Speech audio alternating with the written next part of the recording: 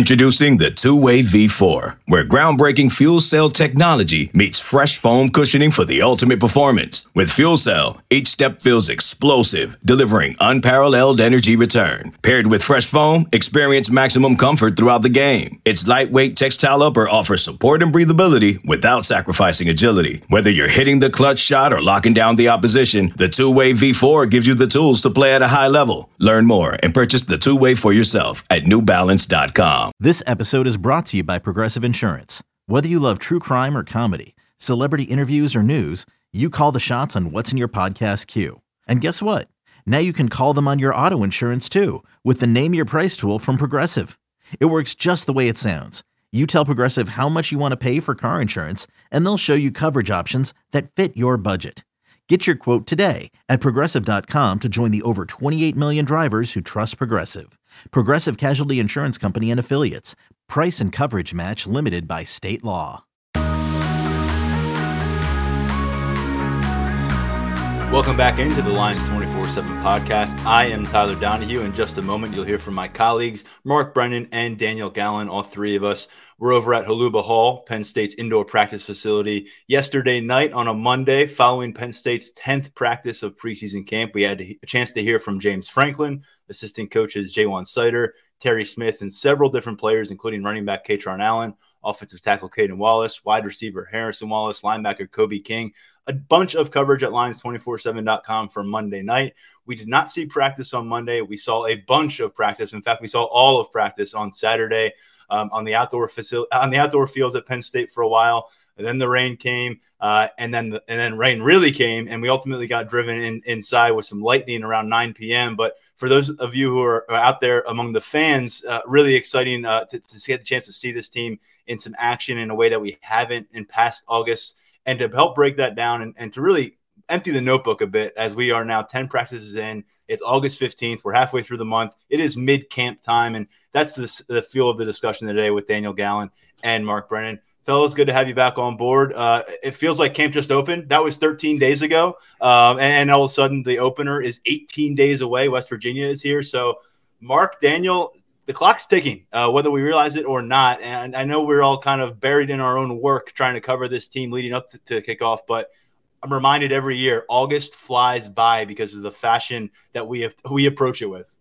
Yeah, it seems like yesterday that camp was starting. And remember what we said back then, that the intensity that we saw on day one, even though they weren't in pads, and every chance we've had the opportunity to see them, they've kind of carried on that intensity. Tyler, the other thing I'd like to throw in there is that I had a chance to stop by the Happy Valley United autograph session and get some photos and video before the open practice on Saturday.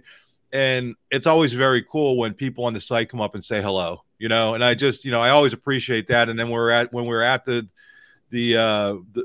scrimmage or the open practice, some people had a chance to say hello. So I always appreciate that. And sometimes people think they're taking up our time, and if we're working, we'll let you know, but it is always nice for people to come up and say, hey, nice to kind of see you in person. I didn't realize how ugly you are.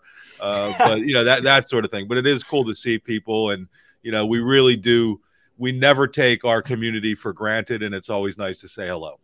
Yeah, we had a few listeners of this podcast pop over, say hello, say they enjoyed listening to it. We really appreciate it. It was nice to meet some of you as well. Daniel, unfortunately, wasn't there with us. He had a previous engagement that was locked in for a while. This was set up just days in advance, really, so not able to mix that around. But, Daniel, obviously you were with us on Thursday night at post-practice, on Monday night post-practice, so we're going to lean on you for a lot of insight. But we want to begin this episode with the fact that Penn State's in that top 10, as we thought they might be for the AP Top 25 poll, officially dropping around noon on Monday. Number 7 is where you'll find the Nittany Lions. They are behind a couple Big Ten teams, which is not a shocker. Michigan is number 2, trailing only the Georgia Bulldogs. Georgia has 60 votes for number 1 after back-to-back national titles. Michigan has 2 votes for number 1, and then Ohio State at number 3 with 1 singular vote for that top spot. Alabama follows at 4, LSU at 5, USC at 6, Penn State at 7. And if you want to look toward 2024 a bit, fellas, 5 of the top 10 teams here will be in the Big Ten next year, because you've got number 6 USC, number 10 Washington entering the fold. Daniel, where do we start with this list, and what do we think about the Nittany Lions placement? Yeah, it wasn't really a surprise to see where Penn State came in. They finished last year at number 7 in both the AP and the USA Today coaches polls. They opened this year at number 7 in both the AP and USA Today coaches polls. I think that that's kind of indicative of how Penn State finished last year, what they're bringing back, what some of the question marks are, and also what some of the other teams around them, the expectations are for them. I thought Penn State, there's the outside chance that they could, be in that 5-6 range. I think that, the range on all the ballots was between 5 and 12.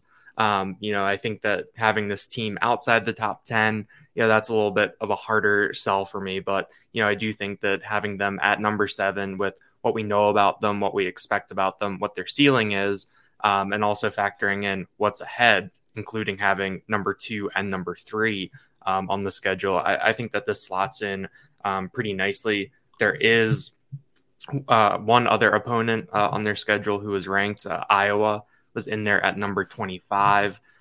So if all things go as we expect them to go, that whiteout game on September 23rd at Beaver Stadium should be between 2 undefeated ranked teams, which there's a little bit of juice there for prime time.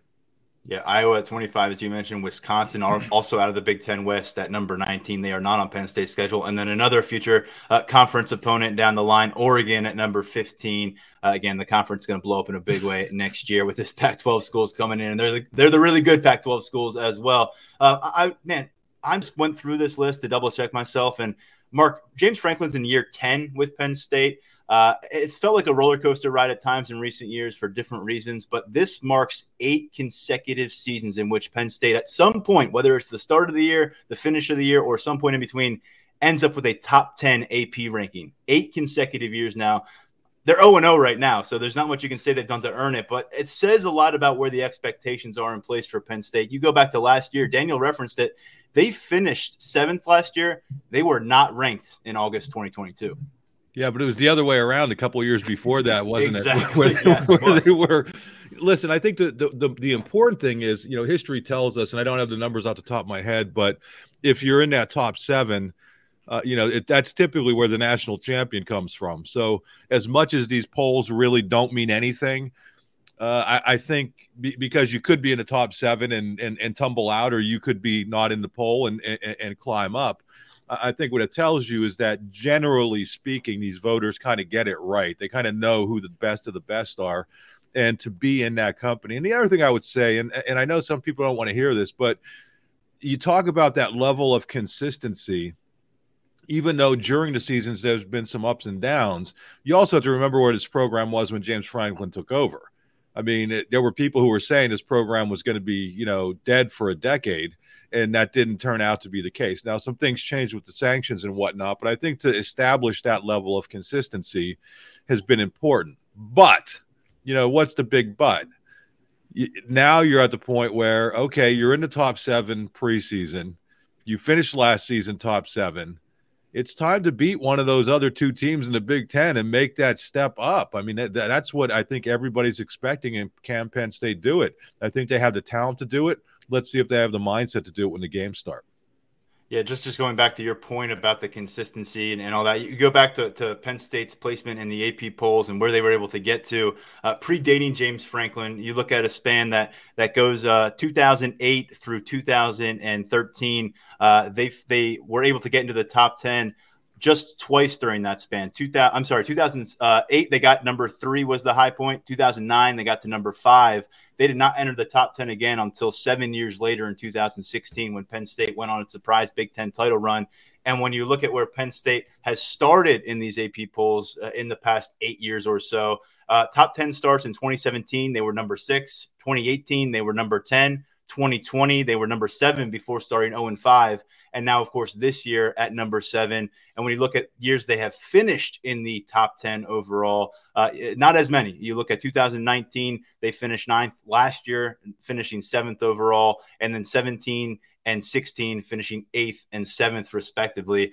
So we'll see how it matches up when we look at this thing come that first or second week in January, and it's all sorted out where Penn State stands there. But obviously, it's good striking position to start the season. It says a lot about how you're viewed externally, and we know how this team feels about itself internally. In fact, we're starting to learn more about that, fellas, as we have more conversations, get more eyeballs on practices. And we're now to the point now, 10 practices in, where the depth chart's starting to come together. We'll have our mid-camp depth chart up at Lions 24/7 this week. But Mark, coming off the field Saturday, the energy was very apparent. I mean, let's just say the competition, James Franklin talks about it so much. They're walking that walk right now. And what we have seen, that's from the start of practice when they're out there stretching, and you can pick up some different vibes. We're usually not on the field for that portion of it. You could feel that energy. You could sense that. Part of it was the fans being out there. Part of it was the rain coming down in bunches, but I think that the players and the staff were bringing plenty of that organically. And then we finished with the drill that we usually don't get to see, some one-on-one action where James Franklin's calling out a defender and an offensive player. The offensive player gets the ball. The defensive player gets a bit of a start, and they meet in the middle, and you see what happens. And guys were just the right level of crap talking to me. They didn't cross the line too much, but it was right there where you want it to be. And we'll get into some of the details on it. We already did with a 3,000-word notebook on Saturday night coming off the field. But, Mark, I think this team's in a really good spot, just camaraderie standpoint. And I've 7 of these teams I've covered now, 7 different installments of the Nittany Lions. This is the biggest sense of preseason confidence, and we love each other that I've picked up since 2017 when they were coming off of a Big Ten title run. Yeah, listen, as you said, we could get in. They call it the Lions Den. Am I getting that right? I was calling it the wrong thing, but the drill to end practice. And we can get into the details later of some of the cool things that we saw. But what was the other thing that you saw besides just one-on-one competition? You saw the trash talking in a fun way. You saw the elevated level of competition between guys and how seriously they were taking it all. I mean, it was like fun to watch, and I thought it was pretty cool. They had a juggle practice around, and I'm not sure if they were going to end practice on that note regardless. I think they probably were, but at that point they had moved it inside, and there weren't nearly as many fans. And I think anybody who left, whether you were the fans or the media, you missed a really cool part of the practice. But I think that Lions Den drill speaks to a lot of what you were saying. Unfortunately, that was not during a period where we could videotape or take photos, but the sense of energy and to be able to have the fans that close. I mean, it was literally 10 feet in front of where the fans were. And at one point, in that drill, typically the players surround the entire drill. And at one point, Franklin went off and said, everybody back off, make sure – he didn't say make sure the fans have a view, but it's like everybody get behind here. You got to get – Chuck Colosi was out there, the strength coach, moving everybody back so everybody could see what it was about. And I think there was a method to that madness. I think they wanted to let people know, hey, this is the intensity with which we're playing. But the trash talking was absolutely hilarious. And, again, we'll get into different reps and stuff, but – Keandre Lambert-Smith lost a rep, and the defense was all over him. And he's like one of the most notorious trash talkers on the team. And they let him have it in his face. And then let's just say that the tables turned, and then Keandre Lambert-Smith was squawking a little bit. And I just thought all of that was really fun to see. And it speaks to it's kind of exemplifies what you were talking about. Yeah, the tables turned. KJ Winston missed him a couple of times, and all of a sudden, Keandre Lambert-Smith was the one hooting and hollering as this thing came to a close. Although it was the offensive side of the football who had to do push-ups after that drill. Overall, the defense got the upper hand, and that was the case. That was the case all day Saturday.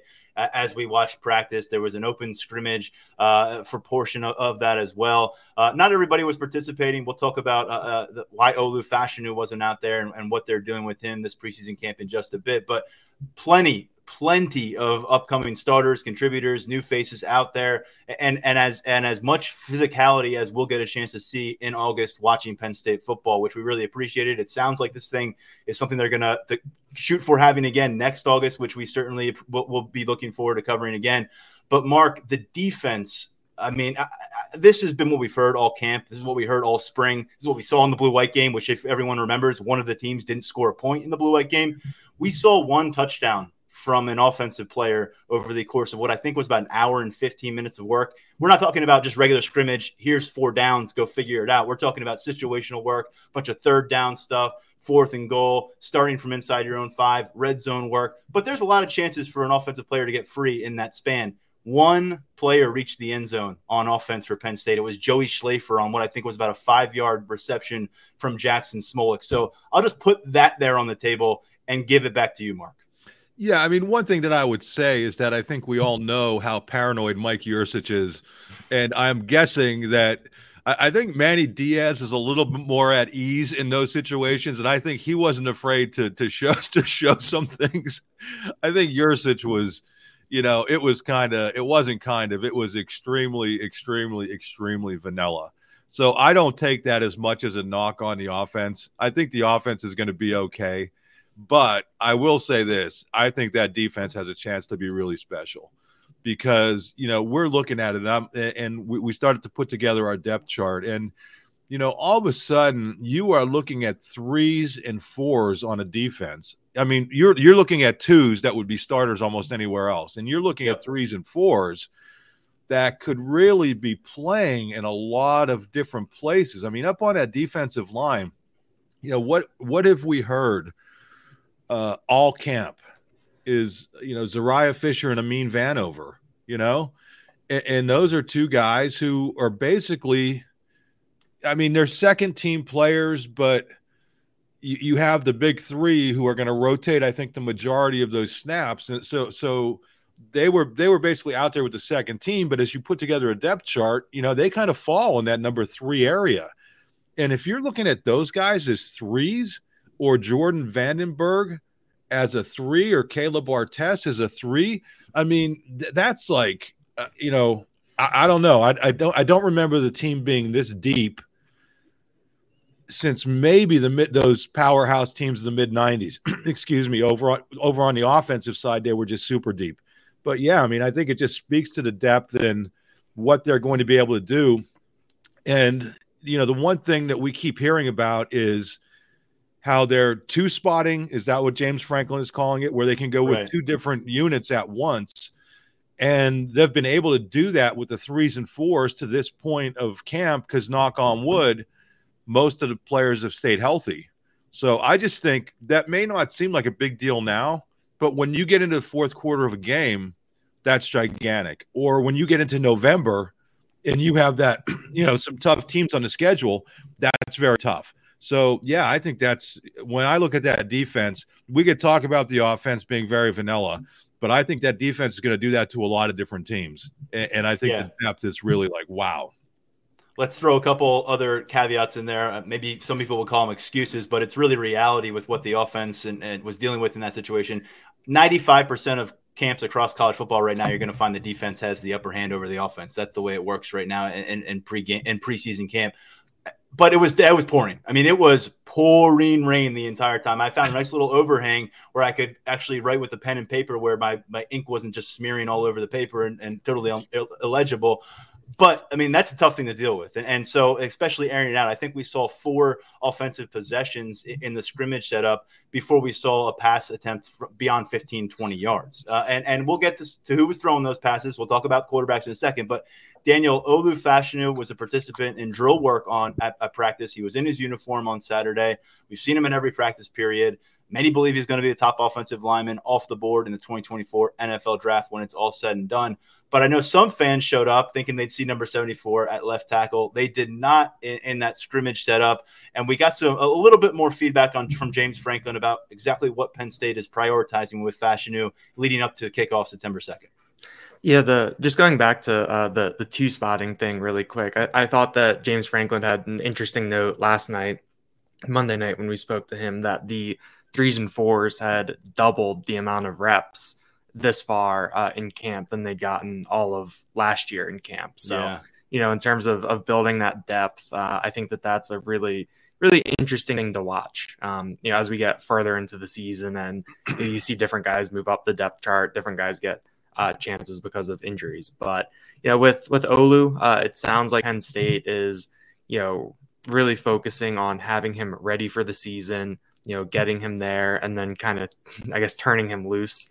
James Franklin, really said that these are particularly extenuating circumstances for these, quote, modifications.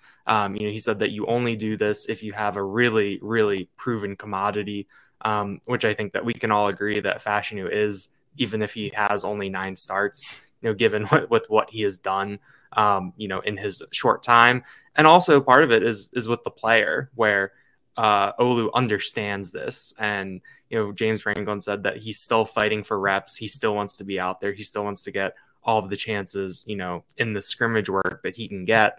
But also with the way that he's wired, he knows why they're doing this. He's not taking any of it personally, and all of that stuff. But, Franklin still said that, he's still getting a lot of reps in these one-on-one situations that are a little bit more of a controlled environment, where you're going, one-on-one. So there's less of a chance of, getting rolled up on, stepping on someone's foot, getting caught up in traffic. And, he's still going up against Adisa Isaac, Chop Robinson, Denai Dennis Sutton on a regular basis in these types of situations. So, we've heard iron sharpens iron, I think, more in the past 2 weeks than I think I've heard in my first 2 years on the beat. And that, I think this is something where that comes through, that, with the talent, with the depth, with the setup, is that even if Olu Fashanu isn't in these 11-on-11 live situations, he's still getting all of this work in, and he's going to be ready to go come week 1. I'm glad you brought up the third and fourth stringers from Olu Fashanu, who might be the number one guy on this roster, to some of the guys who are down the depth chart, getting all that work. We're not just talking about walk-ons and a bunch of veterans who just aren't going to come through. We're talking about first and second year blue chip talent that's loading up on Power 5 practice reps over the course of August. Injuries will happen in September. Injuries will happen in October and November. And you don't know if you might need another Drew Shelton to pluck up from the practice field, the guy who was on track for a redshirt situation. All of a sudden, he needs to be a starter or a contributor on a regular basis come mid-season.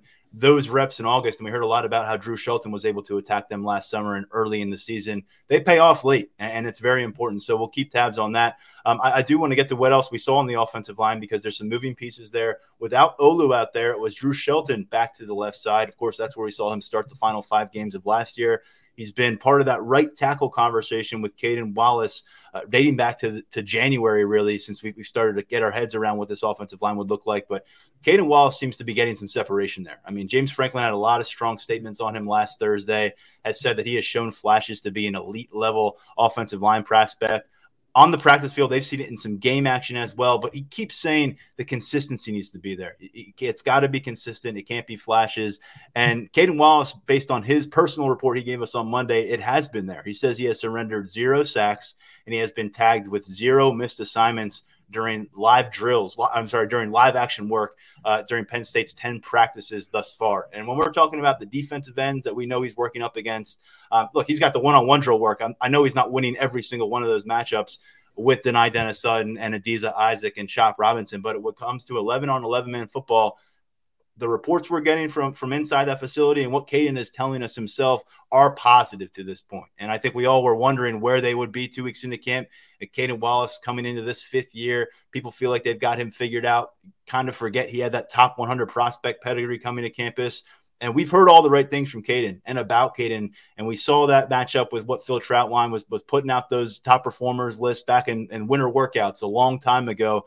It's good to hear and it's good to see for Caden's sake. But to me, this is a major storyline, because if they're going to get a consistent Caden Wallace and a guy who's really cashing in on all the chips he brought to campus 5 years ago as a prospect, Mark, that changes the discussion about what this offensive line can be. And we'll get to another part of this at guard in just a moment, but really interesting to see how it's progressing at right tackle thus far. Yeah, we mentioned it on the pod last week, right? I mean, everything that we're hearing, kind of keeping the ear to the ground, is that Caden Wallace is a guy who athletically and size-wise is an NFL talent. And he's just not been able to put it together mentally. And I want to be very clear, Caden Wallace is an extremely smart guy, like extremely smart. So I don't mean mentally that way. I mean, just something hasn't clicked out there for him.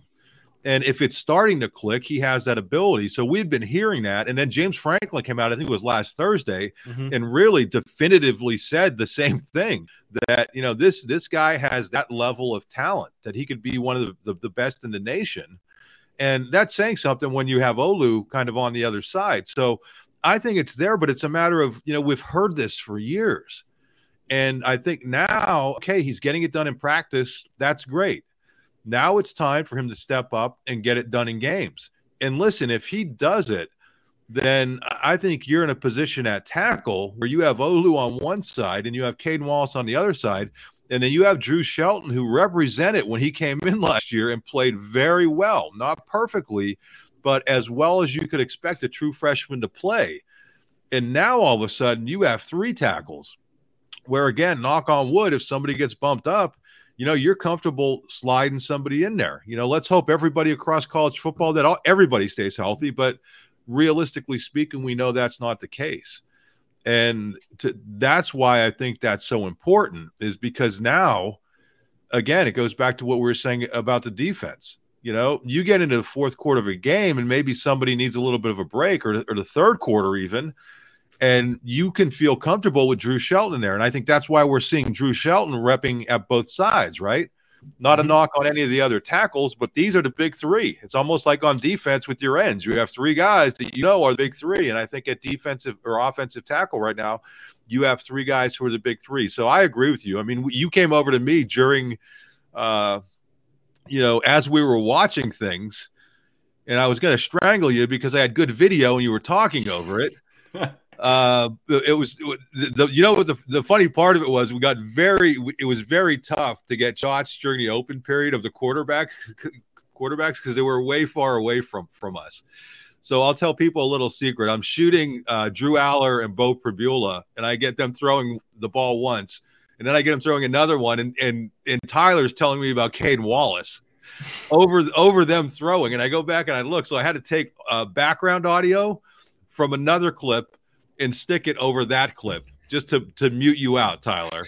But your point was extremely well taken. I didn't realize till after the fact that, you know what, this is a primary storyline, and you had every right to come over and bother me during practice, because that is a primary storyline for this team if Caden Wallace is playing at that level.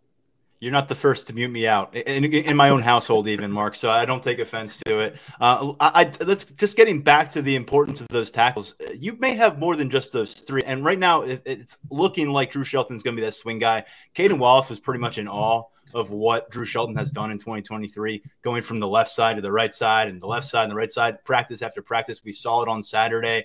It's a very difficult thing for a lot of tackles to deal with, or guards moving from one side to the next. And Caden Wallace isn't dealing with that. Chimdi Ono, by the way, a freshman who got to campus in June, has been doing that a bit as well. So some impressive stuff there from a young player. But JB Nelson is proving more and more to be one of the most valuable members of this offense because of what you want from this offensive line and how he might help you get there. We saw him as the first team left guard and the second team left tackle as Saturday progressed. Olu Fashanu being out changes things. Landon Tengwall being missing in action obviously changes things. We saw Olu return. He was in uniform. He was observing the scrimmage, but he was drilling. We have not seen Landon Tengwall in our practice views since August 2nd, which was the initial practice look. Practice number 1. We've been back a couple times since then. We got a long look on this past Saturday, and we have not seen number 58 lined up out there. And James Franklin acknowledged on Monday night that he's dealing with some bumps and bruises. And unfortunately for Landon Tengwall, availability has been an issue since he got to campus. Really got an opportunity to break through in that starting lineup in 2022. Started those first 5 games rotating out with Hunter Norzad and JB Nelson at one point, then injured before the Michigan matchup, misses the rest of it. And here he is kind of pegged as a guy who's going to step up and get that starting job back, and missing from action for the time being. In his absence, though, JB Nelson has really impressed, and he is also a guy that they think is game ready at the tackle spot, where he played as a JUCO prospect, one of the premier junior college players at Lackawanna College in the 2022 cycle, came to campus last year. Would have burned redshirt if they needed him to. They did not need him to. He was at 4 games when it was all said and done. A couple games he played extensively, Central Michigan, Indiana. I had a piece up last week before we got to see him on Saturday, and based on all the stuff that we had collectively heard about JB Nelson through the first week plus of camp, And it was all pointing toward him having that kind of a performance on Saturday. He had a false start, and James Franklin made him run a lap around the field, which is something they pulled from the New England Patriots from their visit up there earlier this year. But aside from that mistake, I thought JB Nelson flashed a lot. He is a guy with cruel intentions out there, 330 pounds, but it's a reworked 330. It's a lot of muscle involved there. It's good mass, and he knows how to use it. I just think that the nastiness that everyone tells you about is precisely the stuff that James Franklin has been searching for and clamoring for from this offensive line for 6, 7, 8 years now. He's got a guy right here who can deliver it. And the longer that Landon Tengwall is kind of in this patch where he's trying to get into playing shape and trying to be back on the field, the more it sets up that we're going to see a lot of JB Nelson. We already knew we'd see a lot of JB Nelson in 2023. Now I'm truly starting to wonder if he's going to be a starter for this offensive line. And that's even if Landon Tengwall gets back on the field here for the second half of training camp. That's how strong the feedback has been on JB Nelson, who, by the way, is a redshirt junior. Mark, I know you've had a chance to see him. You've heard about him quite a bit. He's really transformed his body. But with Tengwall out and then with Olu on this modification, he is really, really an important cog for what Phil Troutline is trying to do. Yeah, I mean, he's a utility guy, right? I mean, if you have somebody who can play offensive guard and offensive tackle, I mean, that is really, really important. And, you know, what have we heard? And we talked about this last week, that within the program, they think this is a guy with NFL potential. Yeah. And, you know, we hear words like, you know, aggressive, mean, you know, all those things about how he just really gets after it. But why does he project at the NFL level? Well, because when you're in the NFL, they only carry, Daniel, you know this as well as anybody. What is it, 8 offensive linemen typically at most? So what do you need? You need your starters, and then you need guys who can play multiple positions. So I think this is setting up really well for JB Nelson.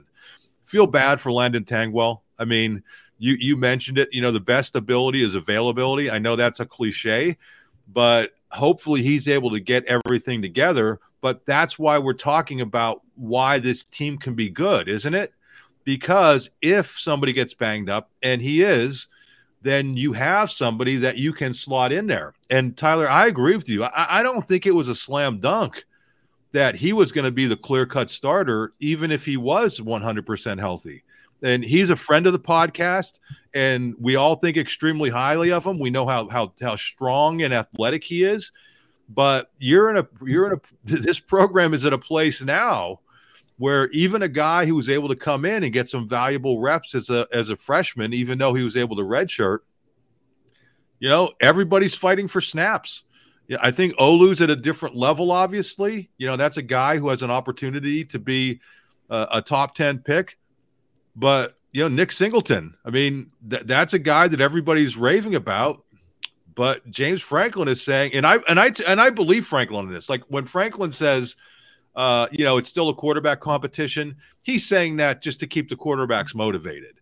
But when he's saying that Nick Singleton and Katron Allen are like they're 2 starting backs, that's true. I mean, it's incredible to think that you have a starting running back like Nick Singleton, and you know it's not even. I wouldn't even say it's a 1A. I mean, I think it's 2 1s.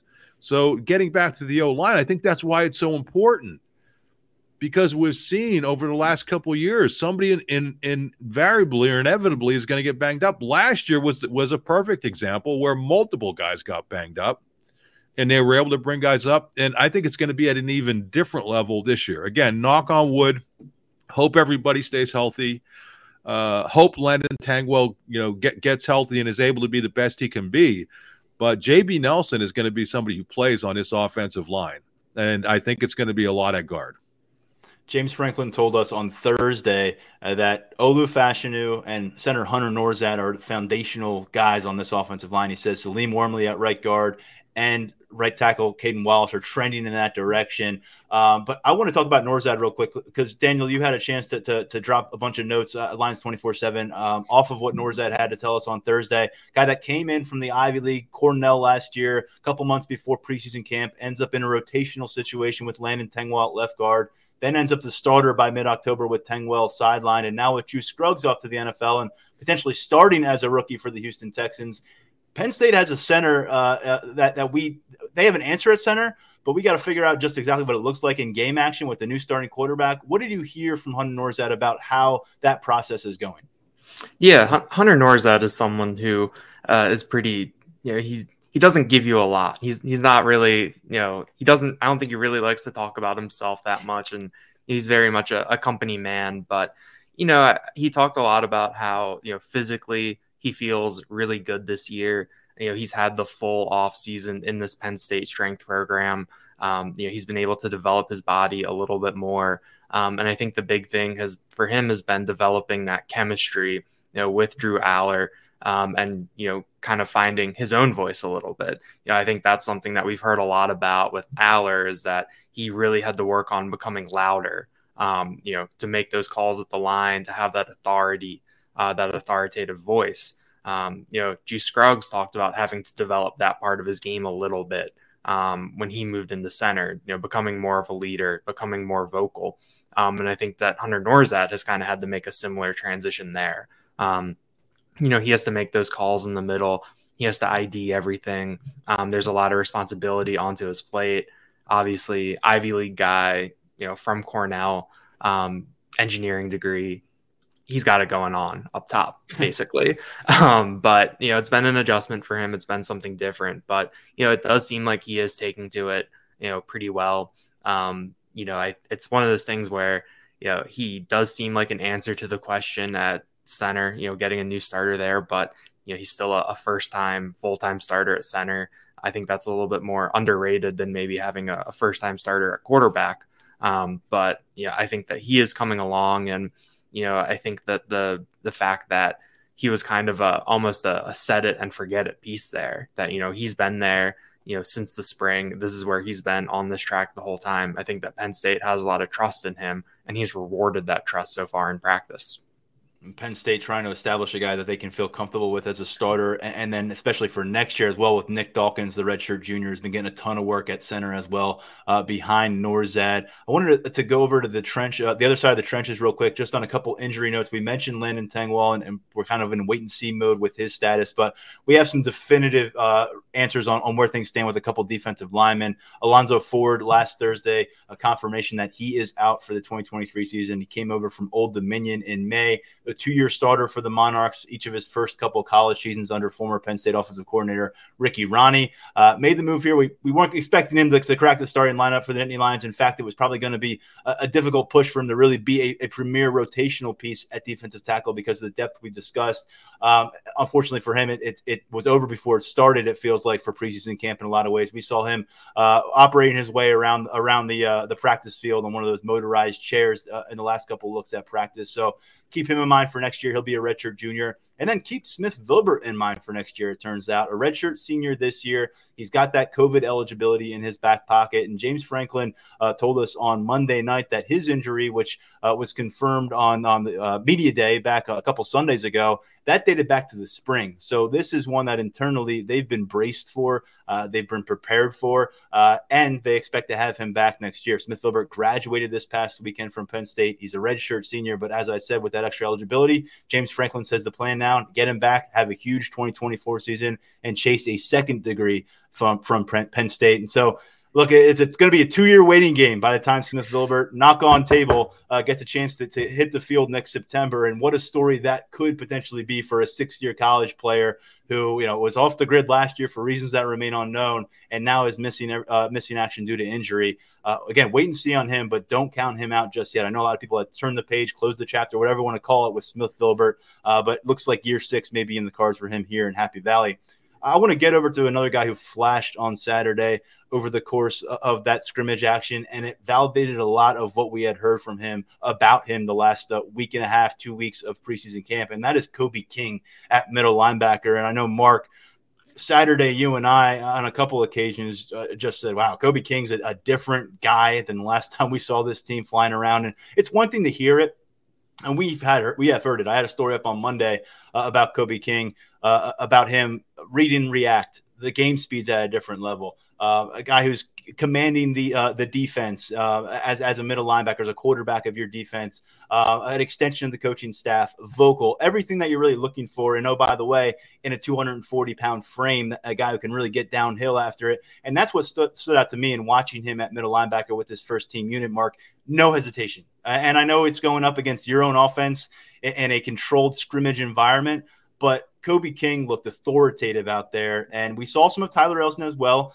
I'd imagine he's still playing some catch-up after missing all of spring practice. He was the guy who got the 13 starts at Mike linebacker last year. He got about 60%-ish of those snaps compared to 40% for Kobe King. You talked about it last time. Maybe that swaps this year. I'm with you. I think they're going to have a really hard time keeping Kobe King off this field throughout the fall. Yeah, one quick note on Smith-Vilbert. He got his degree, which is pretty cool. I mean, there were times when we were wondering if he was still going to be at Penn State. And one other point on Smith-Vilbert, I thought it was kind of funny that Franklin was asked about Landon Tangwell and said there's some bumps and bruises, but I don't talk about injuries. And then with Smith-Vilbert, he said, well, this guy's been injured, for 6 months, but nobody's asked me about him. Well, you allegedly don't talk about injuries. So how are we supposed to? But anyway, that was just kind of a funny part about that. One thing, Tyler, that we were hearing, and I think you were hearing some of the same stuff that I was about how big Kobe King looked. And as it turns out, he in the spring or last season, he played at close to 250, and he's actually down to 239. So he looks bigger because it's lean muscle. James Franklin, one of the things he said, it was very difficult for him to lose weight because there wasn't that much fat there.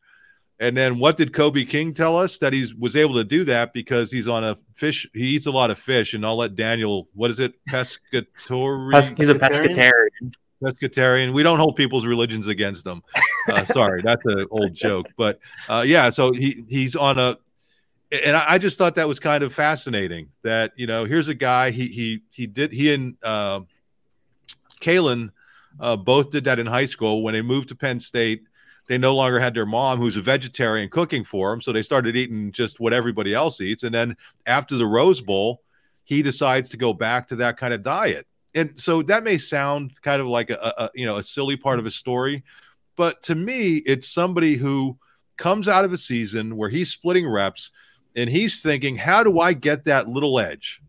How do I get just a little bit faster? Because when you're operating at this level, and this is something Manny Diaz said when he was talking about Abdul Carter, I think, you find the advantages in the margins. I mean, everybody is so good. And to me, the fact that Kobe King thought about that, how do I get one step quicker or half a step quicker or a fraction of a second faster? Because at this level, that fraction of a second could be the difference between a national championship or a Big Ten title or a win and a loss in a game. And so I just think that as much as he impresses physically, and he does, when you see him out there, for people who weren't able to get to the open practice, when you see him this season, you're going to see somebody who looks like a different player, a little bit faster, a little bit quicker, as physical as ever. But as that Mike linebacker just seems to be knowing, where he's going. And I think just the fact that he went that little step just to get a little bit better, I think is important. And the other thing, I think we would be remiss if we didn't acknowledge that Tyler Elsdon was out of spring practice with an injury. Yeah. And, when you're in these sorts of battles where guys are very, very even, that's a very difficult thing. Now, again, you knock on wood and let's hope Tyler Elsdon is able to get back and is at 100%. But I don't think you can sleep on the fact that Kobe King was out there day in and day out and through those 15 spring practices. That's very valuable stuff, especially when you're fighting for a spot. And he made the most of it. So that's pretty cool to see. James Franklin brought that up on Monday night. He's saying that Kobe King was a year behind in terms of college experience with Tyler Elsdon last year, and now it feels like they're on a bit more even footing because he had all those spring reps as the starting middle linebacker while Tyler Elsdon's working his way back, and clearly didn't miss his stride, did Kobe King once they get back on the field here in August. And if he's going to be at least an above average middle linebacker for you, potentially more than that based on what we're hearing. That kind of changes the complexion about what this linebacker room can be, because we've been saying, okay, you know who's that middle linebacker, but we didn't really go any further than that. We didn't say, the guy at middle linebacker is going to be a problem. We didn't necessarily go to that extent at middle linebacker. We said the two guys on the side of him, Abdul Carter, Curtis Jacobs, we know that they can wreak havoc. We know that they can be someone who blows up an offensive game plan over the course of a matchup, because we've seen it happen over the course of their careers. Tyler Elsdon, Kobe King, that hasn't emerged at this point, but on the practice field at this point, Kobe King's starting to get more of that label. And I just want to say the depth here, we've talked about it a bunch, but seeing a couple of these guys in person, starting with Don DeLuca, who also missed all of spring ball, he was flying around out there. People really got to wrap their heads around that he's not just a nice little one-year story and now we can tuck him away on special teams for the rest of his career. He's going to be a presence on the defensive side of the football. I don't know if he's going to push for much more than the snaps that he saw last year. He had 200 snaps last year. Curtis Jacobs is still around with that Sam role. You've got some new pieces out there, but he looked to be a guy who was very much comfortable out there after missing all that practice in March and April. And then Tony Rojas, who we saw working at the will position behind Abdul Carter on Saturday. That's a new wrinkle. I mean, we know that he's working at both. Sam was kind of where we saw more of him over the course of the spring because DeLuca wasn't out there. Now you've got DeLuca stepping up as your backup, Sam, and we know he's done it in Big Ten play. And I'm telling you, this guy's a really good football player. And then you've got all of a sudden Tony Rojas establishing himself as the next man up at will linebacker. That's before we're getting to Keon Wiley, who this staff is really starting to feel has momentum in year two. Tamir Robinson, who has really looked the part of that blue chip prospect in year one on campus. And Kavion Keys, who brought a world of athleticism and really solid strength and size to campus. And so, again, you can name 9 or 10 guys, but I'm starting to get the sense now, let's just cut it at 6 for now for the sake of this conversation. That 2 deep that I just laid out, that's a very strong 2 deep to roll into September with.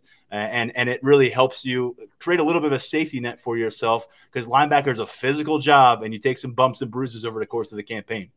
According to Terry Smith, Dom DeLuca is the takeaway king right now. That Terry Smith said that he thinks that DeLuca has around 3 interceptions. And, he made a joke to him that it looked like he was Jack Ham out there with the way that he was playing and getting those interceptions. So I think that DeLuca is someone where it's really easy to fly under the radar, especially with what's coming back and what came in terms of those freshmen. But, he is someone that, the program really, really likes. He's a special teams captain. He's going to have a role, somewhere on the team.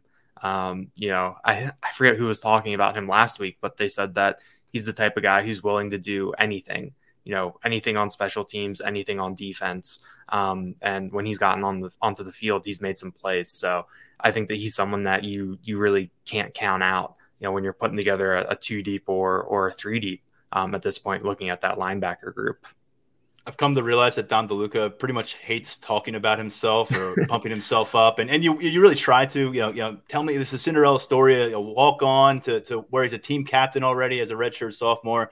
So he doesn't really go down that road too much. He's great talking about other players. But one anecdote that he shared last Thursday after practice when I had a chance to spend some time with him was his buddy sent him a picture from his hometown where everyone's a Penn State fan. You grow up a Nittany Lions fan there. It's that kind of community. And there was a number 34 jersey out there, a young kid out there just in his hometown. His friend snapped the photo, sent him the message, and it seemed like that really hit him in the heart, that there's a kid out there wearing his jersey in his hometown. And that was kind of a moment where he peeled back that curtain a little bit. But he's a guy who he likes to keep it very business, and it does Dom DeLuca. And he's someone who's going to be around this program for a while, so get used to him. We'll be right back on the Lions 24/7 podcast. Another day is here, and you're ready for it. What to wear? Check. Breakfast, lunch, and dinner? Check. Planning for what's next and how to save for it? That's where Bank of America can help. For your financial to-dos, Bank of America has experts ready to help get you closer to your goals. Get started at one of our local financial centers or 24/7 in our mobile banking app. Find a location near you at bankofamerica.com/talktous. What would you like the power to do? Mobile banking requires downloading the app and is only available for select devices. Message and data rates may apply. Bank of America N.A., member FDIC. When you need mealtime inspiration, it's worth shopping Kroger, where you'll find over 30,000 mouth-watering choices that excite your inner foodie. And no matter what tasty choice you make, you'll enjoy our everyday low prices, plus extra ways to save, like digital coupons worth over $600 each week. You can also save up to $1 off per gallon at the pump with fuel points. More savings and more inspiring flavors make shopping Kroger worth it every time. Kroger, fresh for everyone. Fuel restrictions apply.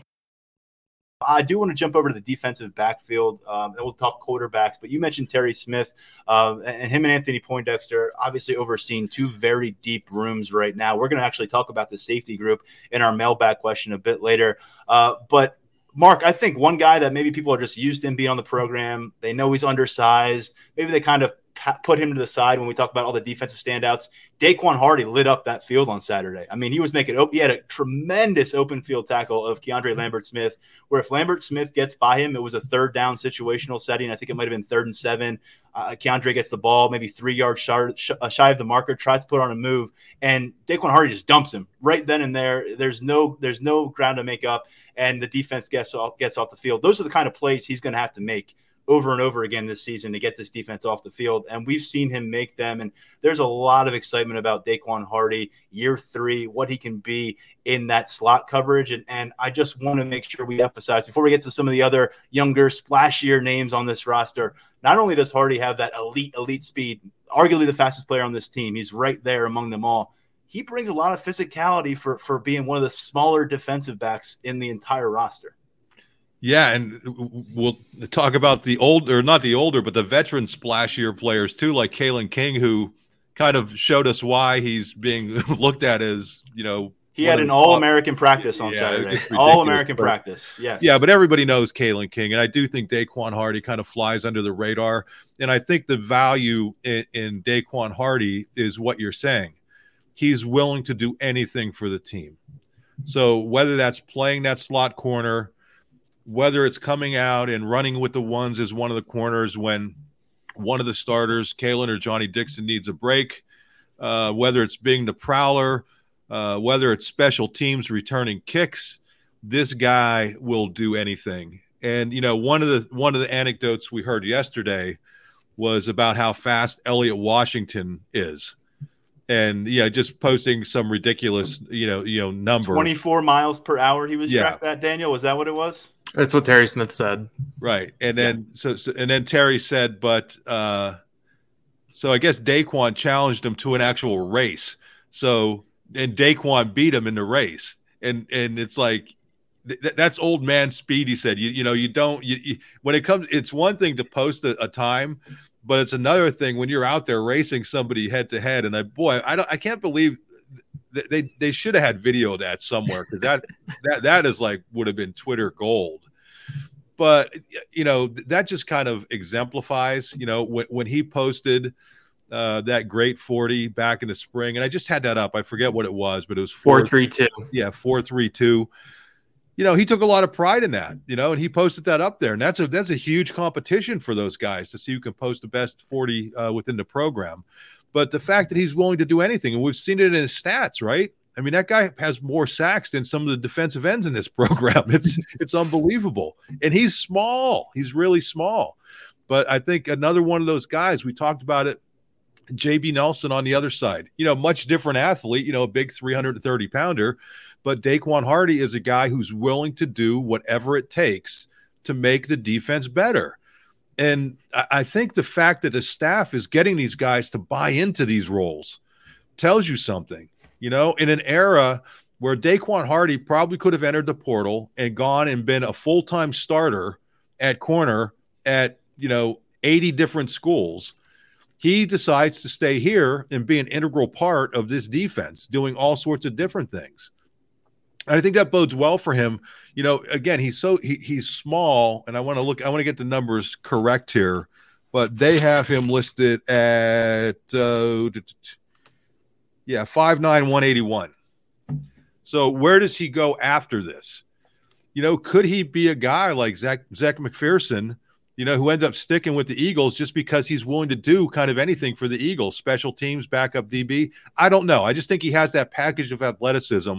The size is going to work against him at the next level, but I think being that team player, being willing to do anything, special teams, defense, nickel, prowler, whatever, I just think that speaks very well of him.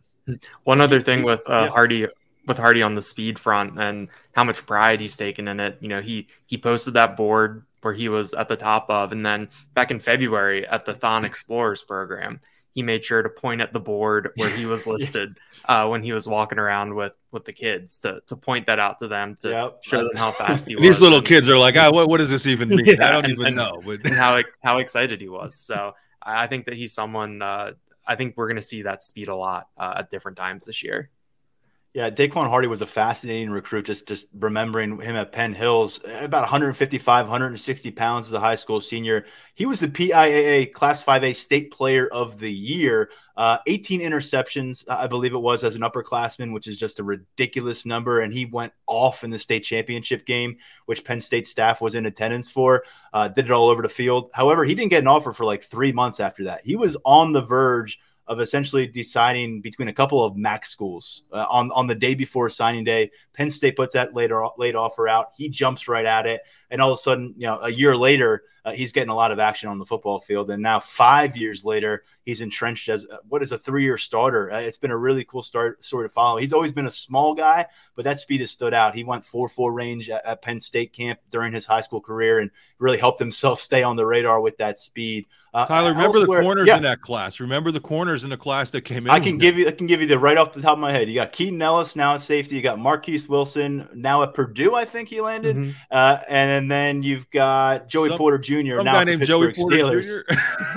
Yeah. So that was quite the haul for Terry Smith. And when you look at it, what they squeezed out of that class, and Marquise Wilson. Let's not forget how good he was as a freshman going to the Cotton Bowl. But before we go down that rabbit hole, let's bring it back in. And there was another cornerback I wanted to get to, and he doesn't have the size issue, and he certainly has the speed as we just referenced. But Elliott Washington keeps popping up at the cornerback position. He's again not a freshman they'll need to lean on. I think that's kind of a consistent theme with this. If you gave this 2023 Penn State freshman class to a lot of Big Ten teams and said, "Here you go, do what you want with this class," there's going to be a bunch of starters out there in the conference. There's going to be a bunch of guys playing ball right from the start of September. These guys are competing for third-string jobs at Penn State right now, a bunch of them. They're competing, and this is what I'm looking at with a guy like Elliott Washington. He's trying to break through at cornerback.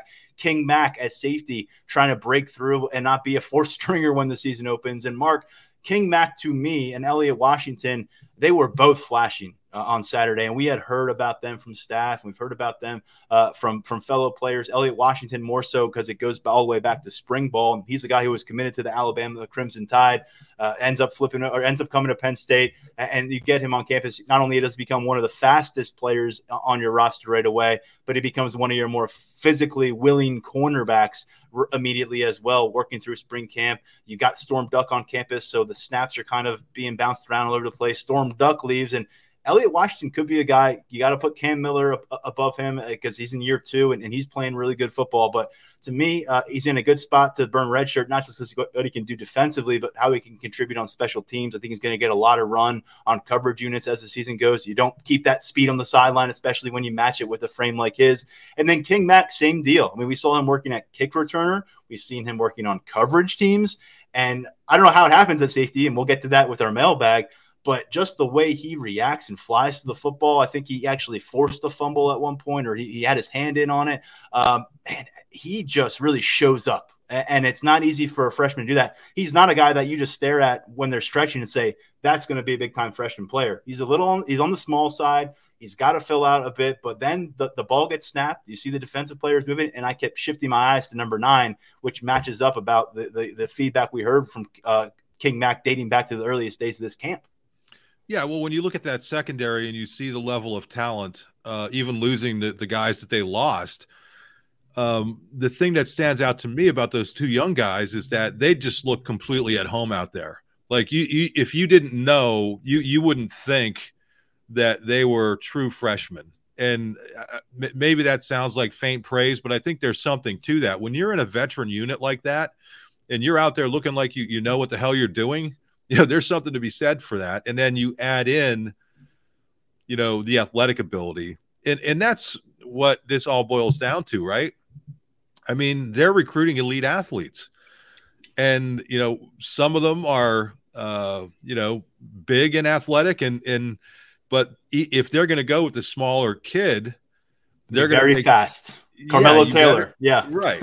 Yeah, exactly. And that's what I think is important. And that's why when we say they fit out there, when you're at these things, when you're down on the field at a college football game or practice, you have a sense for how fast things are going. Like when you watch it on TV, you have no idea. You have zero idea. When you're down there on the field and I see Keandre Lambert-Smith catch a pass and I see Keaton Ellis just come running over at 90 miles an hour and wiping him out, and you're like, whoa, like 20 feet in front of you. And that's where I say with these young guys, they are out there flying around at that level. And that's what you have to do to be successful. You can't be out there with eyes wide open, deer in the headlights. And I think that's the important part of it. So you have the athleticism, you have that comfort being out there, when everything is hitting the fan. And I think the fact that they don't have to force these guys into early action is going to be good for them long term. But I do think that, again, if there are injuries, I think these are the kind of players that if they need to play them, they're going to be able to play them, and these guys could be effective. Not as effective as the guys at the top of the depth chart now, but I think, as you mentioned, there are a lot of other programs that are probably looking at this roster and seeing two guys like that, and it's like, they'd probably starting or pushing for a starting job on a lot of different rosters. Penn State is at the point right now in program building, roster building, where these are luxury pieces. They might not be a luxury piece come mid-September, but right now the way that we're viewing them, not guys that you need to count on, but the guys that could give you some kind of an edge over the course of 60 minutes. It may only require a few different plays here and there. Look, it took about an hour. We got some quarterbacks to talk about. It probably tells the story about what we saw on Saturday. It was not an offensive fireworks. We laid out some of the reasoning why, but as James Franklin said, they can't throw enough between now and the opener.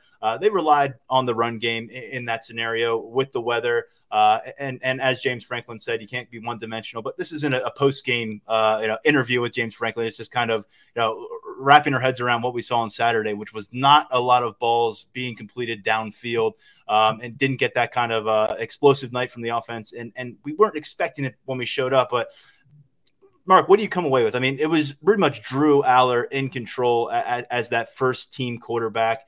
We saw Bo mix in there a little bit. But Drew was the guy. We expect him to be the guy September 2nd. He had a best ball of the night was probably that pass that was broken up by Kalen King.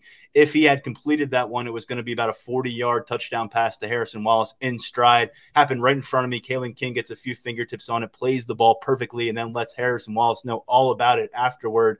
Drew did have some nice connections along the course. I thought the best was probably one down the right sideline to Malik Mega on the outside. Yeah. What did you take away from Drew Aller, who was being hurried and harassed by this defense along the way as well?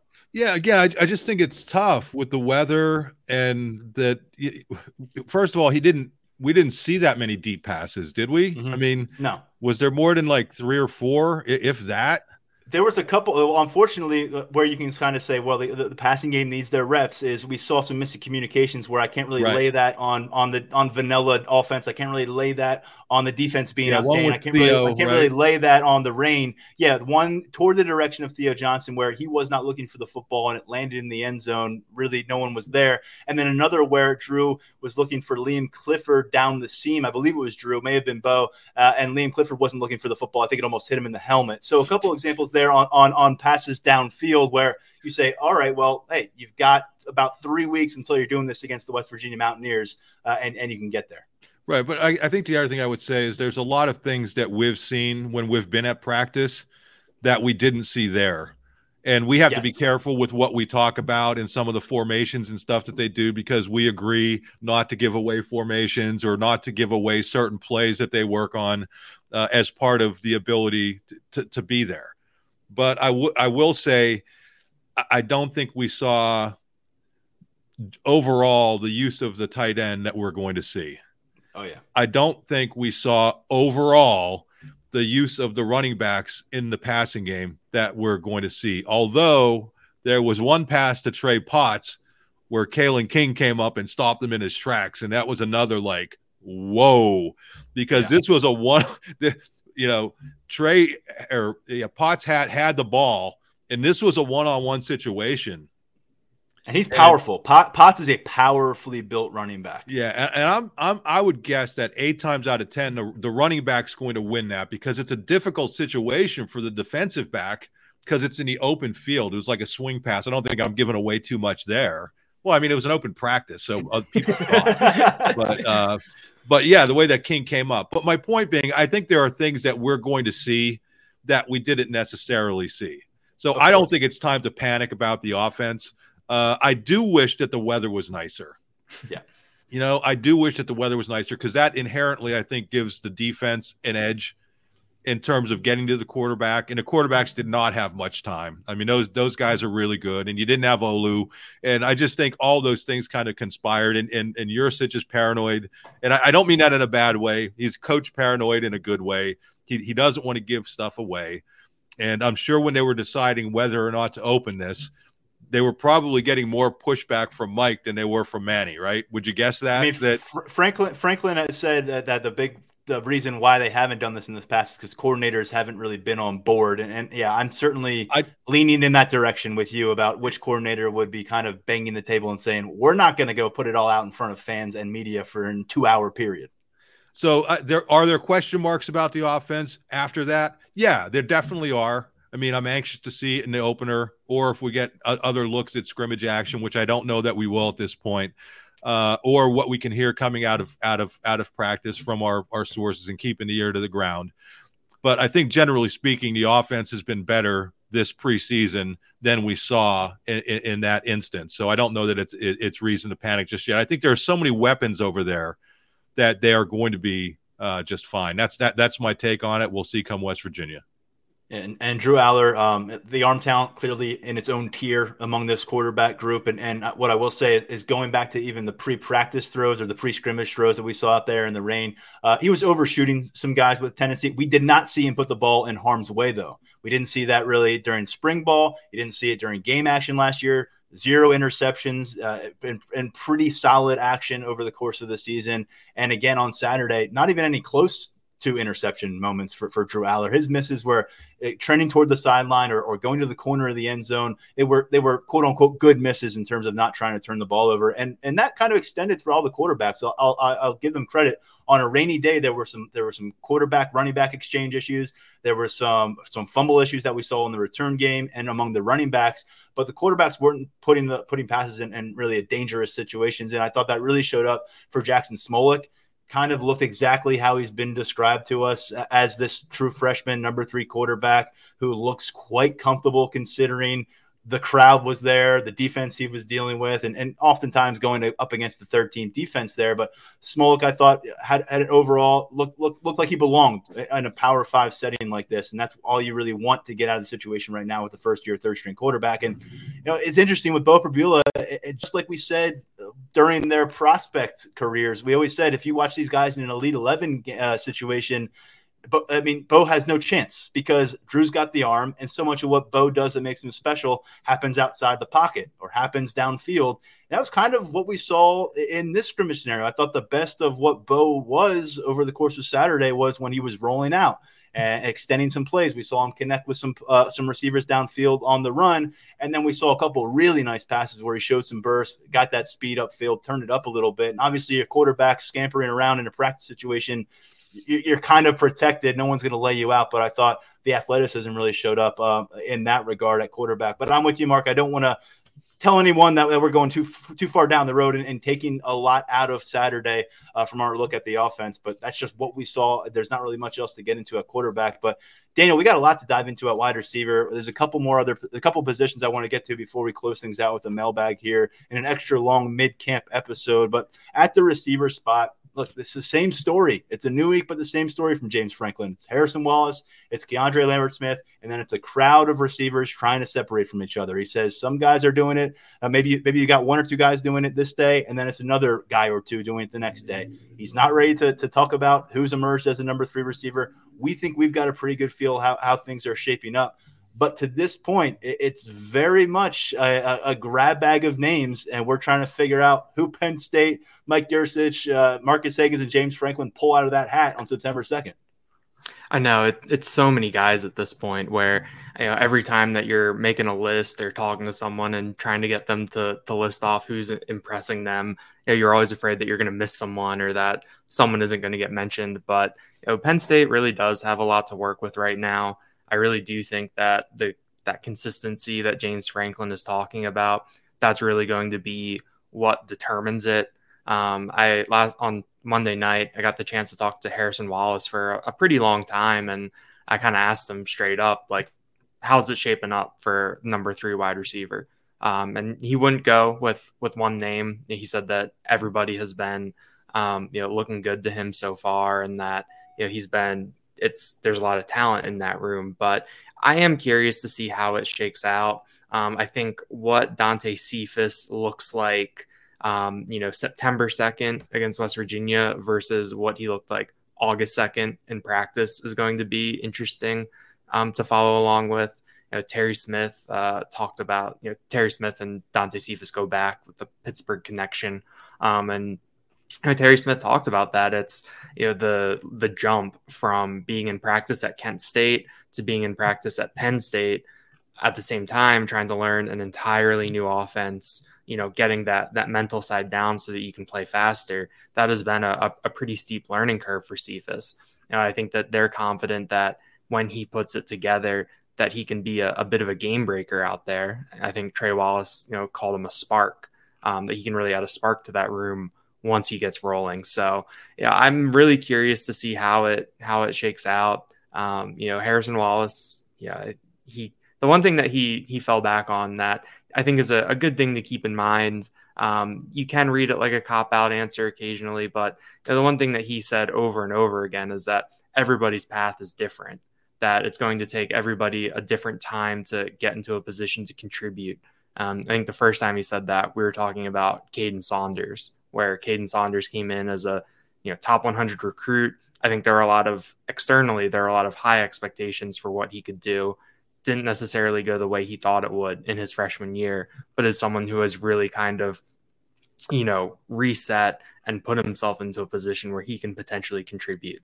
I think, and you've got guys like Malik Mega, you've got the other redshirt freshmen and Anthony Ivy and Tyler Johnson. You've got a redshirt freshman Malik McLean, redshirt freshman who switched from defensive back, and Christian Driver. There's a lot of guys on these different paths to wide receiver. I think that it's going to be what the first 3 looks like, who trots out on September 2nd. I'm really, really curious to see, and also curious to see if they can get to that mythical 2 deep across that James Franklin said he felt confident in at the start of last year, but didn't necessarily come to fruition. I mentioned earlier, Malik Mega had one of the nice pass grabs of Saturday's open practice. We saw Malik McLean come up with a couple plays when he had his opportunities. Cephas got involved. And Liam Clifford's a guy that certainly seems like he's going to be relied upon entering the season out of that slot. And the slot position, guys, is kind of fascinating to me, because if you're trying to find the 3 best wide receivers and put them on the field together, I wonder, if this slot's not going to provide more than kind of what you're going to get on the outside. And because you've got Keandre Lambert-Smith, who's been the top guy working in there. We've talked about him being the top target in this offense for the passing attack. But then you've got Liam Clifford, you've got Caden Saunders, and Christian Driver working as well. And he's more of a developmental prospect. But I think Caden Saunders is a guy who could be maybe that spark for you this year, to steal the phrase from Harrison Wallace. And then Liam Clifford, established a little bit more. It seems like there's a connection in place with Drew Aller. I would say the same thing about Drew and Caden. They got together back home in Ohio frequently. They have a history together. They've lived together here on campus. So you just wonder what it looks like with the new quarterback. We got to keep that in mind Who does Drew kind of get hooked on? Who becomes a favorite for him? And then who does Marcus Hagans feel comfortable with? Because that could change as he gets these guys working through game situations. He's worked through practice scenarios with all these receivers, but when they get to September and Hagans sees how guys are reacting to his rotation in game scenarios, we could see that really evolve by the time they get through the first month of the season. So I know people want answers and they want to hear that Dante Cephas has locked it in and he's ready to break through as a 1,000-yard receiver. But right now it continues to be Harrison Wallace keeps showing up on a consistent basis. Keandre Lambert-Smith has everything in front of him to capitalize as a fourth-year player and fulfill his billing as a top prospect coming to campus. And then there's just everybody else who's got their hat in the ring and they're trying day by day to make their case. It sounds like, speaking of making your case, Khalil Dinkins has made one at that tight end position because we know Tyler Warren and Theo Johnson are going to be the two guys. They both could start. They're both going to play a ton. Beyond that, we've been wondering, are one of these is there going to be a freshman like an Andrew Rapplier to come along? Will you have a Jerry Cross in year 2 make some moves? Khalil Dinkins was the leader in the clubhouse entering the summer, and he's built upon that, it sounds like, from James Franklin on Monday. Not quite to the 250-pound mark, which is where they want their tight ends to be, but he's really stepped up as a blocker. Really strong feedback there from the defensive players on this team as well. And then Khalil Dinkins, we know he flashes the athleticism. We've seen it in spring action. We've seen it in some fall action last year a little bit, getting some work with Drew Aller late in games. To me, Khalil Dinkins, that's a guy that we haven't talked about much, but if it's really coming through the way James Franklin says, and he wasn't ready to lock him in as the tight end 3, but he says it's certainly trending in that direction. This is a name that we need to know about because tight end 3 has been an important role for this roster in years past. And Dinkins has really worked on himself since coming to campus, around 225 pounds, a guy who was recruited as a defender by some schools, ends up at tight end. And he's, while adding all this weight, I think he's up about 25 pounds since he got to campus into the 445-pound range. He's dropped his 40-yard dash by about 0.3 of a second. I think he told me when he showed up, he was in the high 4s, like 4.9-ish. Now he's in the 4.6 range solidly. And so this is the kind of strength and conditioning development you get at Penn State, and you throw in the fact that he's got some good DNA. His dad, Darnell Dinkins, was a tight end who won a Super Bowl in the NFL. Let's just make sure that we all have him on our radar. I know we do here on the show, but after James Franklin's comments, he did not hold back. And when he's having that kind of effusive praise for a player this time of the calendar, you got to pay attention. Yeah, I think the more important thing, Tyler, was that you asked that question, and you asked an open-ended question about the other tight ends besides Theo and Tyler Warren. I said, what's going on at the third tight end spot? I didn't even ask about Dinkins, and he took it and ran with it. And that's where I think if you've not watched, and I know some people enjoy watching the press conferences that we post, some people don't, which is fine. But if James Franklin does that, he's making a point. He just doesn't say that stuff for the heck of it. I mean, if he specifically talks about a player, it's because he feels that player may not be getting kind of the attention that he deserves. And the other thing he said about Dinkins is that even though he's not the biggest guy, that he's a very talented blocker. And you just wonder how much better he will become as he continues to fill out, because that's a very important thing in what they're doing. Then to go back to the wide receiver discussion, I don't think we could ever have that wide receiver discussion in a vacuum. I think you always have to include the tight ends there, because I think the tight ends are really going to impact what we see out of the wide receivers and vice versa. So I just think it's another positive about this team is that you have enough talent in different areas that, okay, if you have a third receiver step up and grab that position, great. Or if you have that solid 6-man, 2 deep at receiver, great. But if you don't, I think you have some flexibility, provided that the tight ends stay healthy, which has been a little bit of an issue for them the last couple of years. But if they stay healthy, that really impacts the passing game. And I really do believe they have to do a better job of incorporating their running backs into the passing game as well. So I think all those things kind of working together. But yeah, going back to Dinkins, I thought the fact that you asked an open-ended question, he went specifically to that, and that he was very high on his blocking as well. That's something that, when they're talking about tight ends, okay, you figure most of them are going to be able to catch the ball, and anymore now at Penn State, they're going to be able to run. Not that they always haven't, but my point is that they're really, if you look at the way they're recruiting, they're typically going after guys that can run, or that they think they can get them into the training program like Dinkins and improve their 40s. But can they block? Can they play with their hand in the dirt? And the fact he's able to do that, I think, speaks well.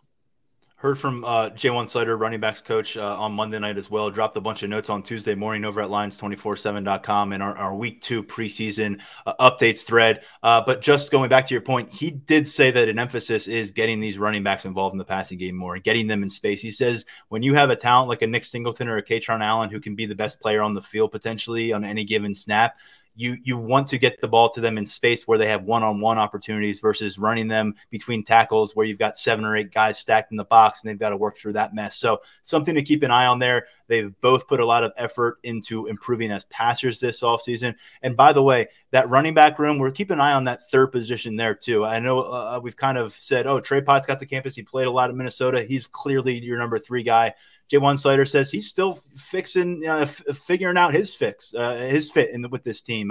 He said Trey Potts right now is in a lot of ways like a freshman with this team because it's an entirely new language. It's a new offensive scheme. It's a new style. And he had a lot of good things to say about what London Montgomery and Cam Wallace have brought to the field as freshmen as well.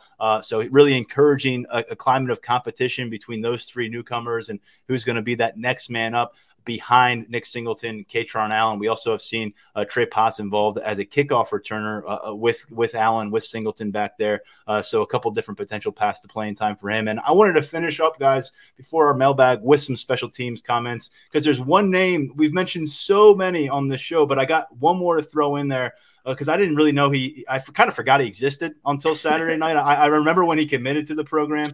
But Ryan Barker, a kicker who joined this team as a walk-on, we're trying to figure out who this kicker is going to be. A lot of our conversation has centered on a 2-man battle between Alex Felkins, who's the all-time leader in points at Columbia in the Ivy League. He came here as a walk-on transfer earlier in the year. And then you got Sander Sahadak, who was the number 1 kicker prospect on 24/7 Sports a couple of cycles ago. They have been the primary guys that we've discussed. Then Ryan Barker shows up and had the best day Saturday in terms of accuracy. I tracked all the kicks that these guys had before scrimmage action, during scrimmage action, after scrimmage action. 44 total kicks on the evening, 32 conversions from that group. And Ryan Barker was actually the most accurate out of those 3. And he was the only one that when they pushed things back to a distance of about 51 yards in the pouring rain, he made it. The other 2 did not make that. So I left thinking, okay, Ryan Barker might be a factor for a team that wants to go win a Big Ten championship this year. We got to take this under consideration. And when we're talking about, you follow this program, folks. You know how close some of these margins have been with the Ohio States and the matchups that have cost Penn State their ability to get to the college football playoff. There have been 1-point margins multiple times. So we're talking about an extra point. And we saw Sander Sahadak miss a 25-yarder in the rain on Saturday night. What could that cost you? And so 3 names to know there, I think, right now, because Ryan Barker is a guy I didn't think we'd be talking about this August, but I wanted to make sure we got to him because he showed up, I thought, in a big way on Saturday, and he was getting some love from the sidelines as teammates were cheering these guys on because you could tell the defenders, the offensive players, they know that when they have to step aside and let a kicker determine a matchup, you want the right man for the job because you're putting a lot of work in year-round to rely upon that field goal going through the uprights. And so we'll find out a lot more about that group moving ahead. Hey, one quick note, Tyler, on Ryan. Yeah. So he's a guy who just arrived in August, and I got a little early glimpse. I don't know if you could see it at the there's no height and weight there for him on the roster. I got an early glimpse at the roster, and the initial roster didn't even have a height and weight for him on. I mean, and that was August 1st. Right. So the guy he literally just arrived, and the fact that he's already out there doing some good things, the job that they've done with walk-ons, I think there's something to be said for that with Penn State and special teams. And by the way, Ryan Barker out of Kennett Square, Pennsylvania, so an in-state prospect making that move to campus. And they do have a height and weight now. It's 6'2", 208. There you go. You don't have to worry about it. That's pretty good. Pretty good size for a freshman kicker. All right, let's move on to our mailbag and finish with this. It brings us back to that topic of depth, and it takes us back to the defensive backfield. With so much depth at safety, how can Penn State take advantage? Daniel, why don't you start us off here? I think the easiest way they can take advantage is by looking at what they did last year in terms of using that prowler package, getting 3 or 4 safeties onto the field at once, figuring out which guys you can play in the box, which guys can play center field. And even if it comes down to it, which guys can even cover the slot. Terry Smith said last night that King Mack has gotten a couple looks at nickel corner.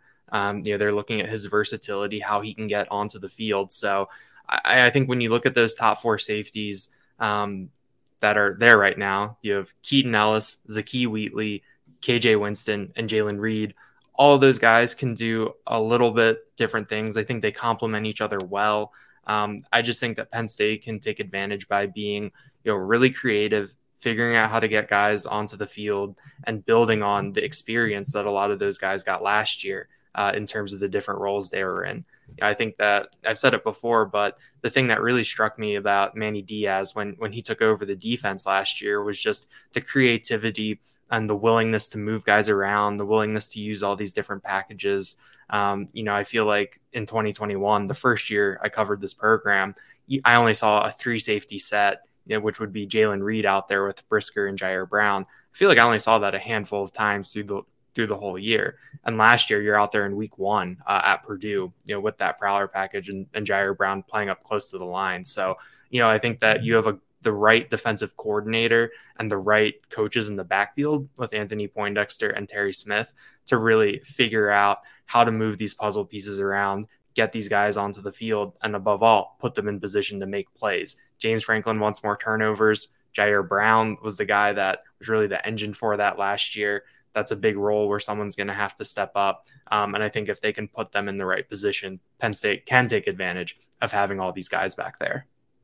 Mark, Daniel did a great job laying it all out right there. And I mean, and I think, by the way, when you look at this room and the transformation under Anthony Poindexter, it's just such a different situation. I feel like there's been years where you think, well, does one of these guys really have to start? And this year you're thinking, well, who's going to have to actually watch some football? Because there's been preseason camps in Penn State. You're thinking, is this guy definitely a starting safety, or are they just going to have to play him because they don't have the depth elsewhere? Now you're thinking they're going to have to leave a starting caliber safety watching a lot of action as the season goes on.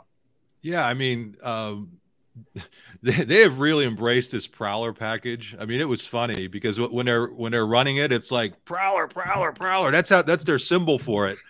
But just in taking some notes and getting back to the mailbag question, they were running 3 safeties, 2 corners, and a prowler. And the prowler, I think I had it right.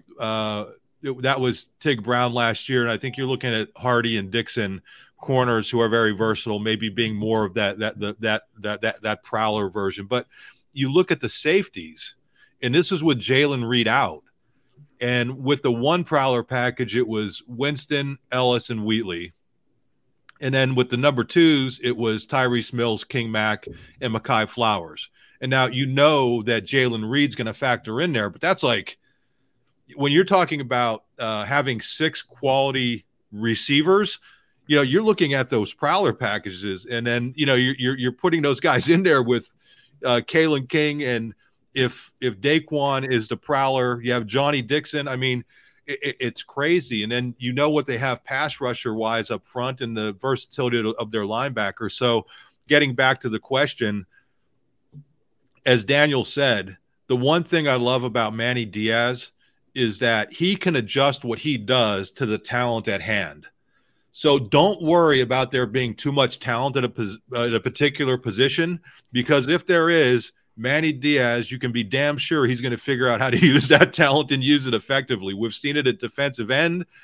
We saw it with the defensive backs last year and what he did with Jair Brown, and I think we're going to see it with the defensive backs and specifically the safeties this year. What do King Mack, Mekhi Flowers, and Dakari Nelson all have in common? They are all former top 24/7 prospects, and they're all really going to have a hard time getting much defensive opportunities this year because of what's ahead of them at the safeties position. And I think the major beneficiary of that reality is going to be Stacey Collins, the special teams coordinator. And I understand. I think you're right that the prowler package and what the safety room is going to lend to the defensive structure all year long is huge. but what they can contribute to special teams coverage should not be overlooked, because King Mac's going to fly around out there, and you could see him make an impact as a return man if they want to get the ball in his hands bad enough. But Mekhi Flowers can definitely get down the field in coverage. We've seen him mix it up down there. And Dakari Nelson, still trying to figure out what to make of him. He's so big out there, just roaming around the field at his size, and we've discussed that. I don't know what it's going to look like 3 years down the line from at safety, but I do know he's the kind of athlete that can do a lot of different things for you and a variety of special teams roles as well. And then throw in Tyrese Mills, who's in his second year. Last year was lost for him coming from Lackawanna College. Got hurt early in camp, was playing Sam linebacker. Now he's back at safety. And I noted on Saturday that he's another guy who looks much better physically than last time we saw them in kind of a scrimmage opportunity, and he seems to be advancing, and I think he can use his talents on the special team. So ultimately, I think you look at how can the safety depth help Penn State go chase a Big Ten title? Well, it can help make sure that you are out athleting people on special teams, because that's a lot of times what it comes down to, and I think those guys will help them get that job done. Mark, Daniel, an hour and a half. I mean, I promised a mid-camp report on this podcast. I think we delivered it. Big thanks to both of you. Yeah, anytime. Love talking about this stuff as always. All right, catch up with you both soon. We have a lot more to come at Lions247.com in the days ahead. A lot to unpack from our recent opportunities to see this team on the practice field, to talk to coaches and players. Plenty of notes and updates on 24/7 Sports. It's also time to turn some of those notes into full stories. We'll get a chance to do that and sink our teeth into some of these subjects in the days ahead. There is Photo Day coming up this Saturday as well, so we'll be there to cover that one, see if any news comes out of it, but it'll be a good opportunity to get a major photo gallery up at Lions247.com. And along the way, make sure you're following our VIP preseason progress reports, our VIP practice coverage, and everything else that goes on behind the scenes for our VIP subscribers at Lions247.com. If you want to jump on board before the season gets underway, $1 for 1 month to kind of step in, take a little test drive, or come all in. 1 year for 30% off our annual subscription. We're happy to have you on board. It'll take you all the way through this season and all the way almost to next season at Lions247.com. Big thanks to Mark Brennan and Daniel Gallen for providing their perspective. For now, I'm Tyler Donahue stepping aside. We'll be back later this week with another episode of the Lions 24/7 podcast. Baseball has begun, which means you need to listen to Fantasy Baseball Today in 5, part of the CBS Sports Podcast Network. Join Scott White, Chris Towers, and me, Frank Samfel, every Monday through Saturday as we deliver all of your fantasy baseball needs in just 5 minutes. We'll break down the biggest performers, news, and prospects who could make an impact this season. Make sure to download and follow on Apple Podcasts, Spotify, the Odyssey app, and everywhere else podcasts are found.